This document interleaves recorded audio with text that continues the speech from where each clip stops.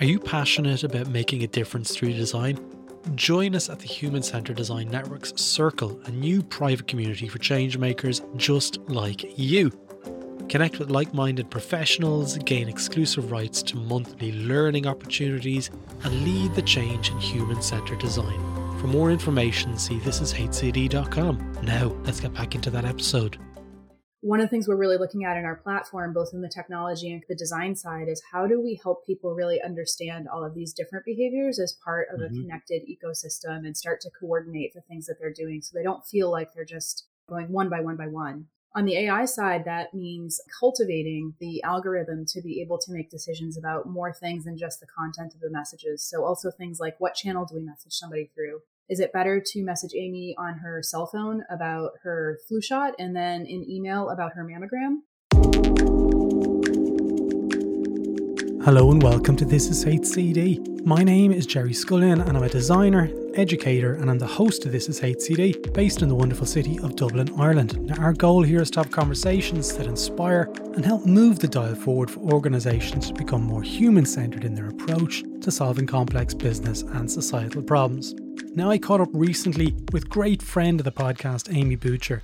Amy is author of Engaged on Rosenfeld Media, a book definitely worth checking out. And we chat about her role as CBO, which is the Chief Behavioural Officer at Lirio. Now, on Lirio's website, they state, our purpose is to combine the power of behavioural science with artificial intelligence to drive positive behaviour change for the betterment of all people. Now, we chat about just how this works within the delicate realms of healthcare, and it makes for a fantastic conversation with Amy. Amy's super cool. But before we jump in, if you like what we're doing here, please help us out by doing one of two things. You can do both if you want. It makes me super happy if you do both.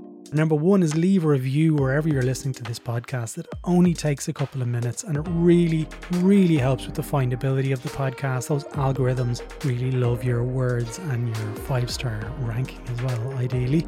And second thing is go one better and become a patron. It really helps the podcast stay alive. You get an ad-free stream of the podcast for as little as €1.66 per month. That's like half a cup of coffee in Dublin. And you also get a shout out as thanks as well on future podcasts. There are other plans there where you can get exclusive items too, such as an embroidered hoodie and also a t-shirt and notebook and so forth. And literally all the money goes directly to editing, hosting and maintaining our website, which is now a repository for human-centered design goodness. We're probably hitting nearly 230 episodes up there at the moment, and all proceeds go towards making sure that we can keep the lights on at This Is HCD. Anyway, let's jump straight into this episode.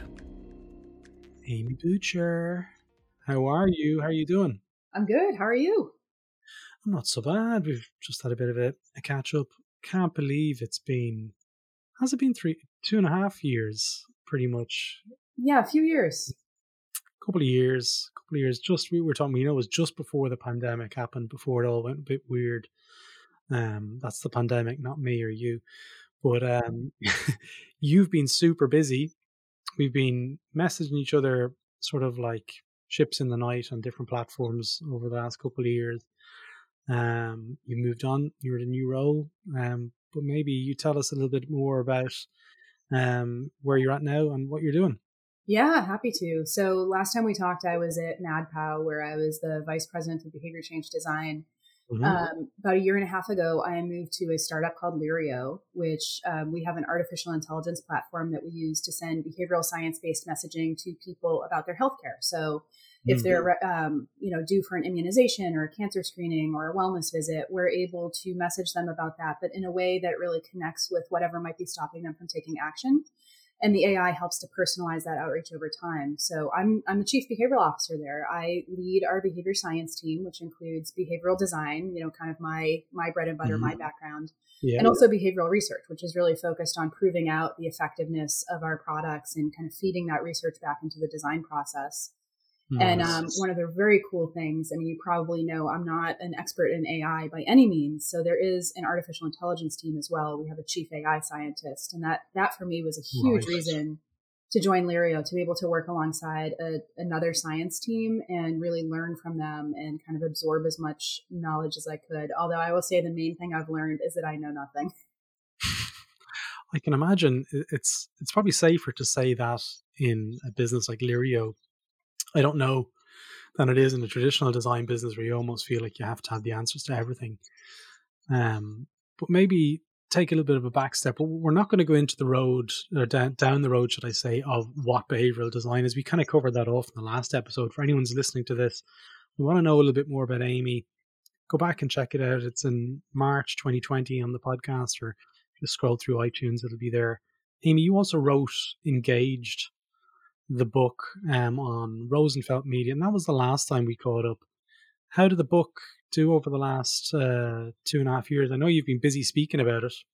Yeah, I mean, very non-traditional kind of book promotion process, because it came out in March 3rd, 2020. Exactly. And as we know, the world shut down about a week later. So I didn't have what I think of as the typical experience where you might go visit, companies and teams and do workshops and really talk in that sort of in-person format. But I did do a lot of podcast interviews and virtual presentations. One of the things that actually was an advantage of having to do everything remote is I feel like I was able to speak much more to people outside of the US, because obviously traveling to another country is time consuming, but it's not really a big deal to, hop on a Zoom, even if it's at a strange hour of the day. So I feel like internationally speaking, I probably was able to talk to more people and kind of spread the word about the book more than I would have been able otherwise. I don't know like what to benchmark it against to say like how it did, but I will say one of the things that I really loved about it is like even this week, I got a message on LinkedIn from somebody who I don't know personally who had come across a copy of the book and was looking through it and, had some very nice feedback to share. And so that to me is sort of like the wow moment. Like, oh my gosh, there's real people out there who are reading this and thinking about it. Yeah, absolutely. Well, I mean, there's a lot of good points in that. The fact that you probably didn't have to travel, but it was a different experience, and how you did. I mean, like that podcast alone generated an awful lot of inquiries on my end, a lot of stimulus for great conversations around what behavioral design was, and it really educated me as well. Because I think at the start of that conversation, I was like, "Hey, I'm a little bit suspicious of behavioral design and design coming together," because I was coming from the perspective of nudges.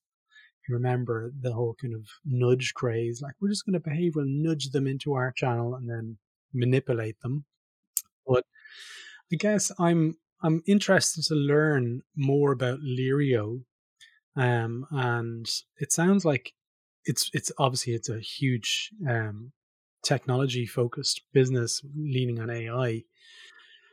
How are they using behavioral design and design generally to inform the creation of the algorithms?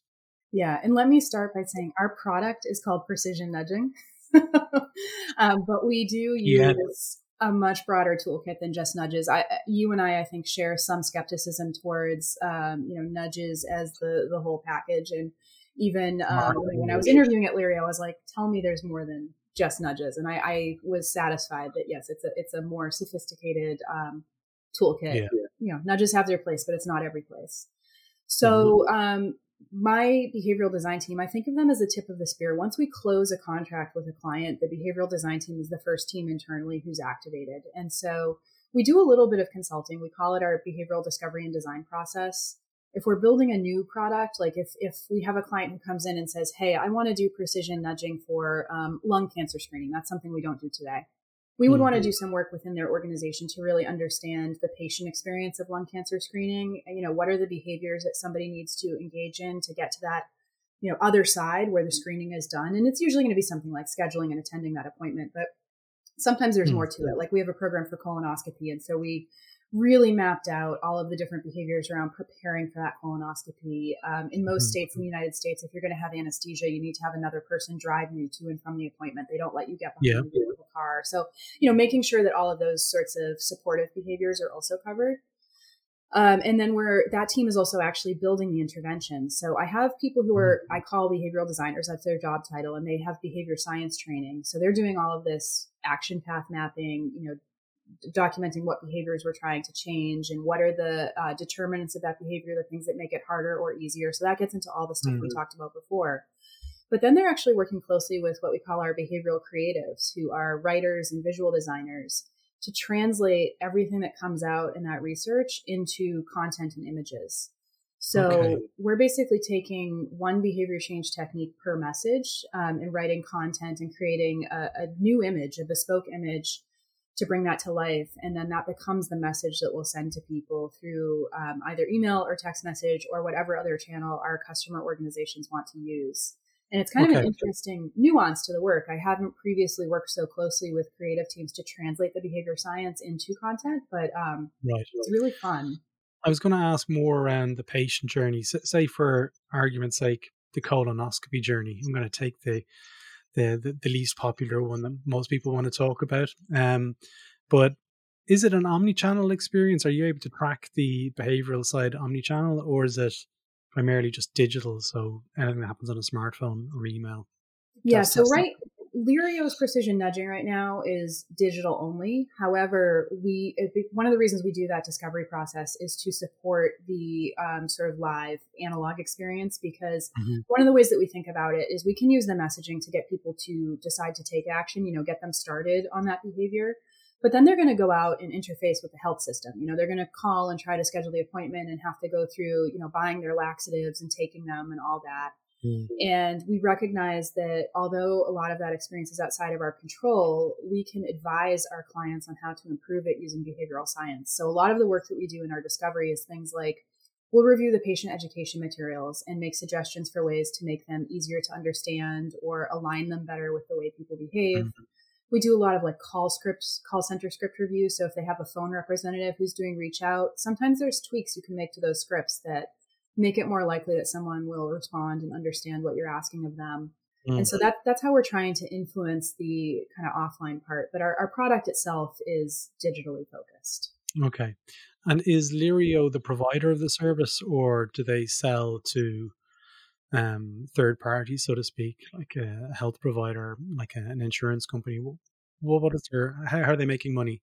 Yeah, so we primarily sell to health systems right now, although we are talking to insurance providers and other types of healthcare organizations. So we white label our communications. They appear to come from the health system. And for some of our clients, they actually are sent out through whatever mechanism they're already using. So for example, we've integrated with Salesforce Marketing Cloud for some of our clients. We can also send messages directly, but we do that white labeling. So it appears to come from the health system, the place where the patient receives care. And the way that we make money, most often we're actually doing value-based contracts or risk-based contracts where we're being paid for the outcomes that we produce. So we work with our clients to figure out, what is the value of this appointment or behavior? What do you recognize in terms of revenue from a mammogram? And then we take a percentage of that for the people that we're able to get to take action. And the nice thing about it, or the cool thing about it, is that we're usually working with populations who are really disengaged, with our kind of marquee implementation of our mammogram program. These are women who are at least 2 years past their last mammogram. And you're supposed to have that once a year. So these are women at least 1 year overdue. And you would expect them to be a little bit less responsive to outreach than someone who stays on top of their healthcare all the time. So for us to kind of say, we'll take a piece of the revenue from these folks. These are probably patients the health system wouldn't have seen otherwise. Right. Okay. So there's a huge opportunity there for kind of bringing those people back into the system. And the bit I'm kind of a bit confused about is how can you monetize that? How can you quantify that in order to take a cut? Is that? Well, Jerry, I have just published a paper that I don't know if you were trying to toss me a softball. No, actually. You've written a paper. It's in JMIR Formative Research. So, peer-reviewed journal. I wrote it with my colleague Brenton Powers, who actually created this economic model in partnership with one of our health system clients. So it's around our diabetes program, which really focuses on getting people with either type 1 or type 2 diabetes to see their primary care provider on a regular basis. Right. And so the paper lays out the formula. It relies a lot on publicly available data. So our hope was that it's something that other companies can replicate for their own use for pricing interventions. But we basically looked at what will the insurance companies reimburse the health system for these visits. And that reimbursement rate is dependent on a few things. So with diabetes, there's very often comorbid conditions or other behavioral issues. We essentially used a percentage from national data to calculate. So if you get a patient with diabetes come in the door, there's a 60% chance you get to talk to them about tobacco cessation, and that's something you get to bill for. So essentially creating that, that table of what would you be able to bill for one of these appointments. And then also looking at the insurance mix that is in that health system. So just as a rule of thumb, your commercial health insurance plans are going to pay you the most, and then your government health insurance plans are going to pay you the least. So if you know what percentage of your patients belong to which buckets, you can kind of estimate, if we got 5,000 people to take action, like what kind of money would we make? So we actually ran the economics on what we thought the health system would be able to recoup from these visits. And then for each one that they book, we get a percentage of that. Right. What does the future of this, not just the business, but this type of work, what does it look like? And the second part of the question is, what are the risks associated with it? Yeah. So in terms of this type of work, and I'm interpreting this as sort of like the blended behavior science AI approach to influencing patient behavior. We are trying to look, I guess omni-channel is maybe not the right word, but really orchestrating more of a patient journey. So in our early days, we very much focused on kind of isolated healthcare behaviors. Let's get your mammogram, let's get your colonoscopy. But in reality, we know that most people are going to the doctor multiple times a year for all of these things. Even things like flu shot, which in the US, most people will just pop by a pharmacy, not necessarily going to see their doctor for that. It's another health behavior to keep track of. And so one of the things we're really looking at in our platform, both in the technology and kind of the design side, is how do we help people really understand all of these different behaviors as part of a connected ecosystem and start to coordinate the things that they're doing so they don't feel like they're just going one by one by one. On the AI side, that means cultivating the algorithm to be able to make decisions about more things than just the content of the messages. So also things like, what channel do we message somebody through? Is it better to message Amy on her cell phone about her flu shot and then in email about her mammogram? And the agent is able, and when I say agent, I mean like the model, the algorithm, it's able to figure out as it has more interactions with somebody, if they may be responsive on a certain channel for certain types of messages than others. Even things like time of day, day of week. Time of day would be a really huge driver. Yeah. And I will say one of the really interesting things in collaborating with an AI team, I'm like, oh yeah, time of day, right? We send it day, not at night. But it's actually a very detailed transformation of the data, because to an artificial intelligence, like 2 a.m. and 3 a.m. are very different times, but to a human being who's going to be asleep, that's basically the same time. And so there's sort of some decisions that you have to make about how that data gets consumed by the algorithm that I found really interesting to work through. And it's also different time zones as well, presumably, because in the US, you've got multiple different time zones. Yeah, we do. Happening congruently. So if they're like yourself, probably, passing between time zones in the States, it's location specific. Is that right? It's funny that you asked that. I actually am not sure. I think, so to date, our health, and actually in general, when you work with a health system, they tend to be regionally based. So they might only have a presence within one state or one region. And for the most part, they're not crossing time zones. There's a couple states in the US where you have different time zones in the same state. So Tennessee, where we're based, is one of them.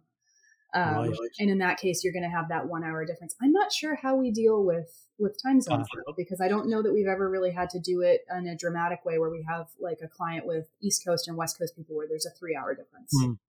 So how does it work in terms of being able to determine location and the time of day? Is that, I guess I'm coming from the service design side of things, where there's a potential snoopiness in terms of GDPR. I'm based in Ireland.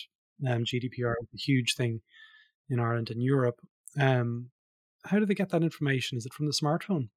No, actually it's not. And I will say too, we pay a lot of attention to GDPR and data privacy globally. Our expectation is that the US will start becoming more like the EU in terms of data privacy laws. And so we're really, as much as possible, trying to generate our own data as opposed to purchasing other data, because our expectation is that will not long-term be available. But so we receive data from our health system clients about their patient population. They basically send a file to start of the people they believe are eligible for whatever health behaviors we're messaging around. We verify that. So we work with our clients to really establish eligibility criteria. I mentioned diabetes. We would look at whether someone has an existing diagnosis of type 1 or type 2. We have exclusions. We would want to know their last A1C value, because that changes the clinical guidelines around how often they should see their doctor. But that file also contains contact information, which they have explicitly permitted the health system to communicate with them on. So, we're if we email you, it's because you've given the health system permission to email you about healthcare behaviors. And then it typically will also include some of that location information you mentioned. And then we have one of our AI scientists specializes in geospatial transformation work.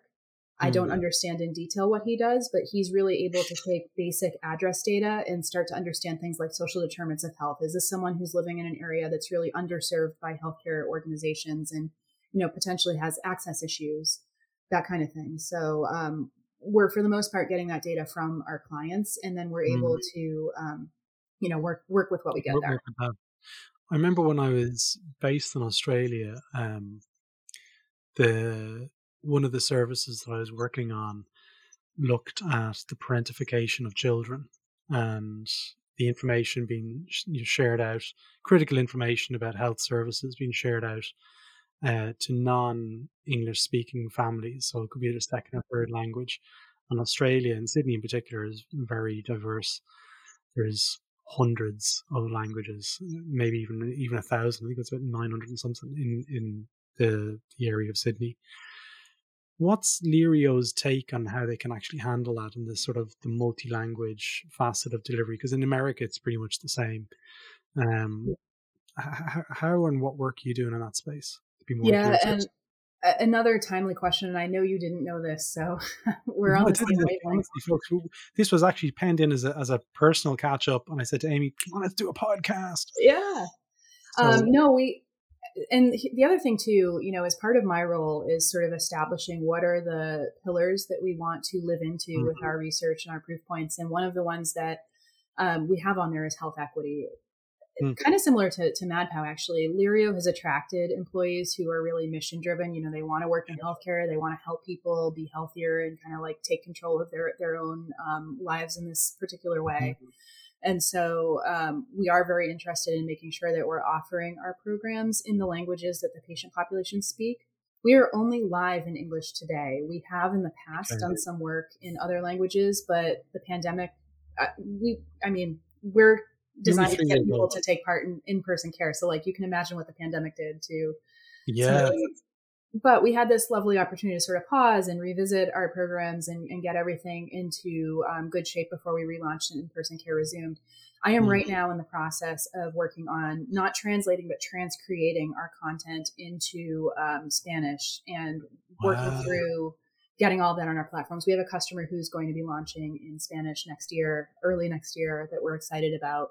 The transcreation process is what we're pursuing because they don't do like a word for word literal translation. This is fluent speakers who read the English content and then create Spanish content that means the same thing, but may not word for word be the same. And that's really important because our content is all built with behavioral science. And so there's a lot of nuance around how we bring something to life. Like if we're writing a message that's supposed to demonstrate social proof, we would want to ensure that whatever comes out in the other language is also doing the same thing. So we're actively working on that. We're also talking to clients like in places like Florida, California, Texas, where they have populations that speak Spanish, but they're coming from many different parts of Latin America. And so there's different dialects to consider as well. And that's another reason we chose to do transcreation, because we can work with people who can kind of deal with those gradations. What about, and again, I feel like I'm putting you on the hot spot here, like an interview for a job almost, and talk to me about your experience with this. But in terms of the literacy levels that the messaging gets delivered at, sure, America is similar to the rest of the world in terms of my experience anyway as a practitioner.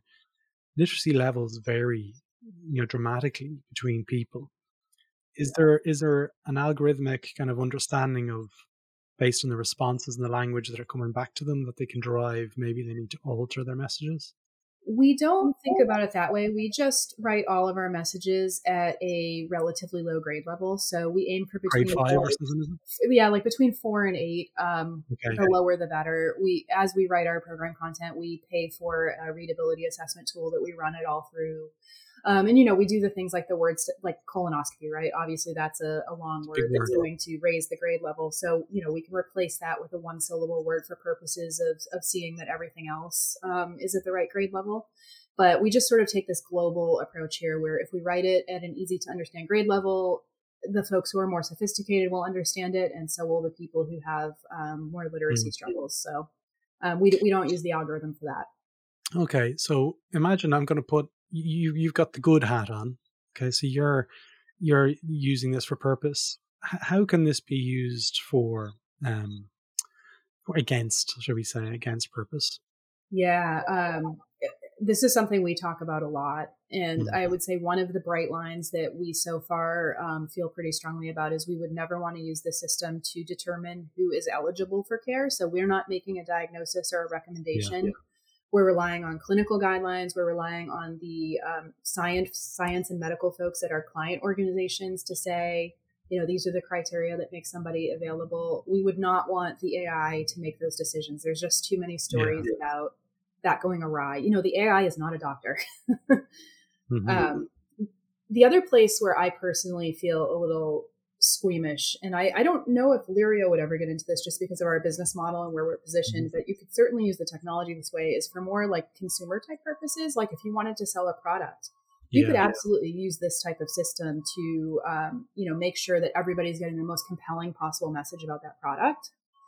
But that's not really something, and I don't think that would be an ethical disaster by any means, but I don't think it's something that particularly interests us either. It doesn't feel aligned with our mission. Yeah.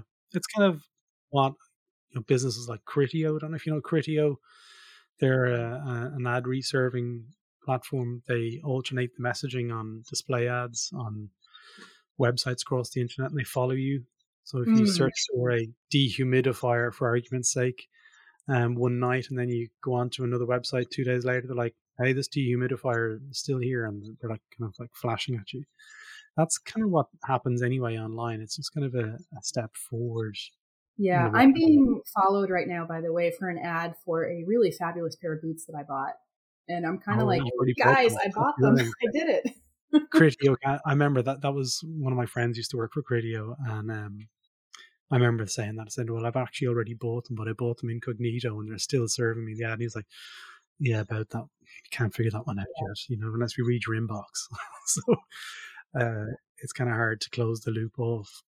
Where I think the type of AI we use might improve over that is we do personalize based on behavioral responses. So, of course, especially if we send the message, we know if people, with email at least, we know if people are opening it. If there's a clickable call to action, we know if they're doing that. And there isn't always, because for making medical appointments, a lot of places want you to pick up the phone and call. So there may not be a clickable call to action in our messages. But then we're also getting data back. Like, did they make the appointment? Did they show up for the appointment? And based on that binary yes or no, the AI is like, okay, let me try harder, or, this sort of thing worked, and I can send this sort of thing again, perhaps. If you think about something like ads, I'm sure that you could use this type of algorithm to be like, all right, Amy didn't click on it this time. Let's try something else. And, get to the point where I'm much more reliably clicking. On the Criteo thing where they weren't able to close the loop off, you've kind of answered the question there. Like another set of data arrives into the conversation and tells the algorithm, okay, they've made their appointment. If you don't get that data in a timely enough manner, what happens? Does the messaging still continue? Is there a way from?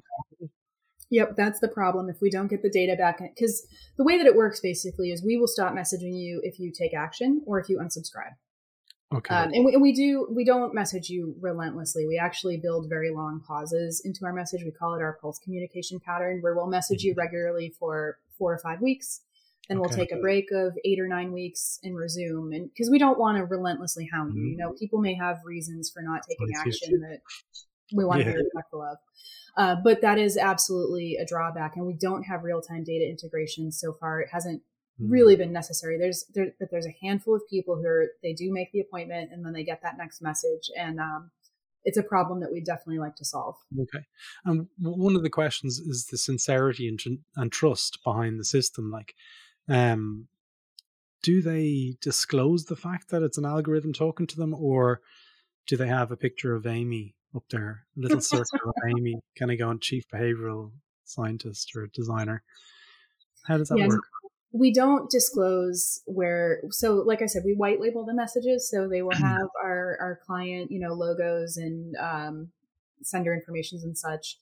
Lirio is invisible to the patient. Okay. We also work with the health system. Like, for example, a lot of health systems in the US will have multiple locations that have different branding.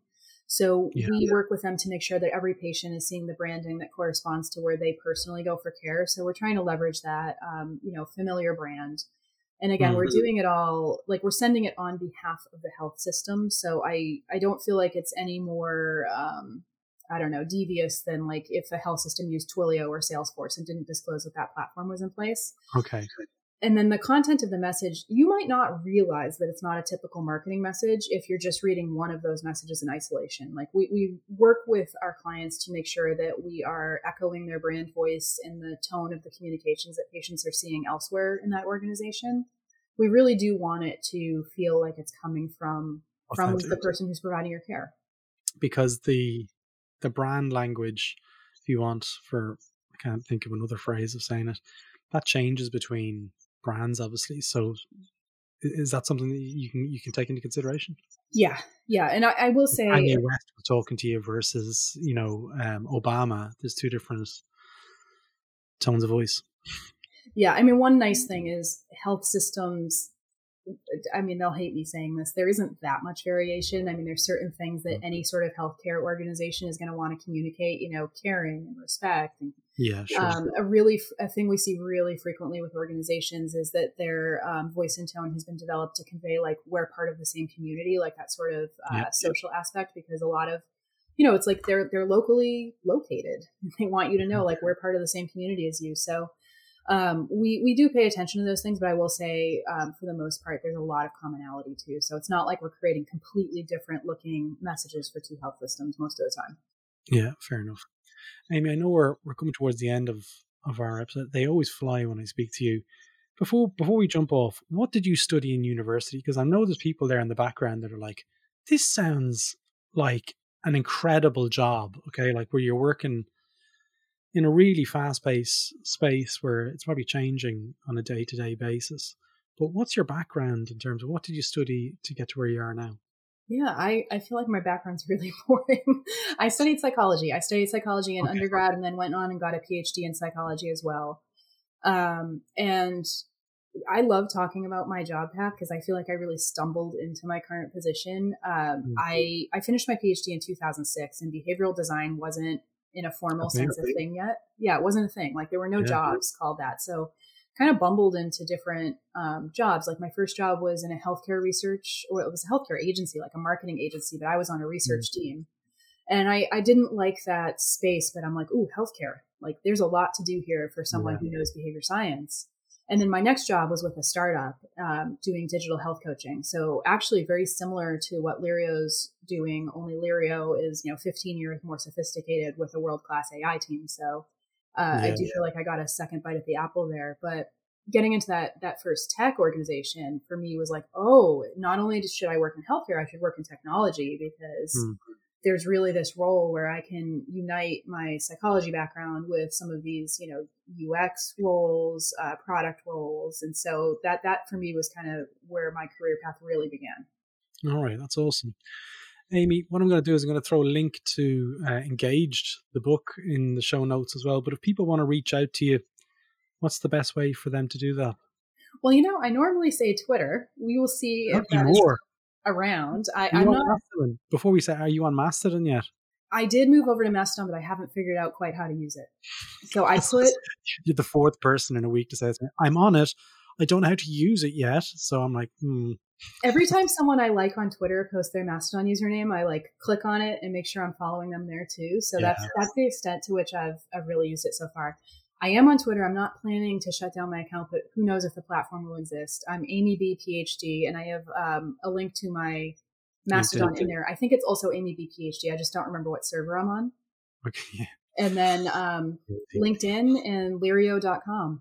Okay, very good. I'll put a link to as many of those as I can possibly find. And who knows, by the time this goes out, maybe they've all collapsed and been bought over by a megalomaniac. Amy, it's as always, it's brilliant to have you back on the podcast. And, hopefully it doesn't take us 2.5 years the next time. Thanks so much. Yeah, we'll make sure it doesn't. And there you go, folks. I hope you enjoyed that episode. And if you enjoyed it and want to listen to more, why not visit thisishcd.com, where you can learn more about what we're up to and also explore our courses whilst you're there. Thanks again for listening.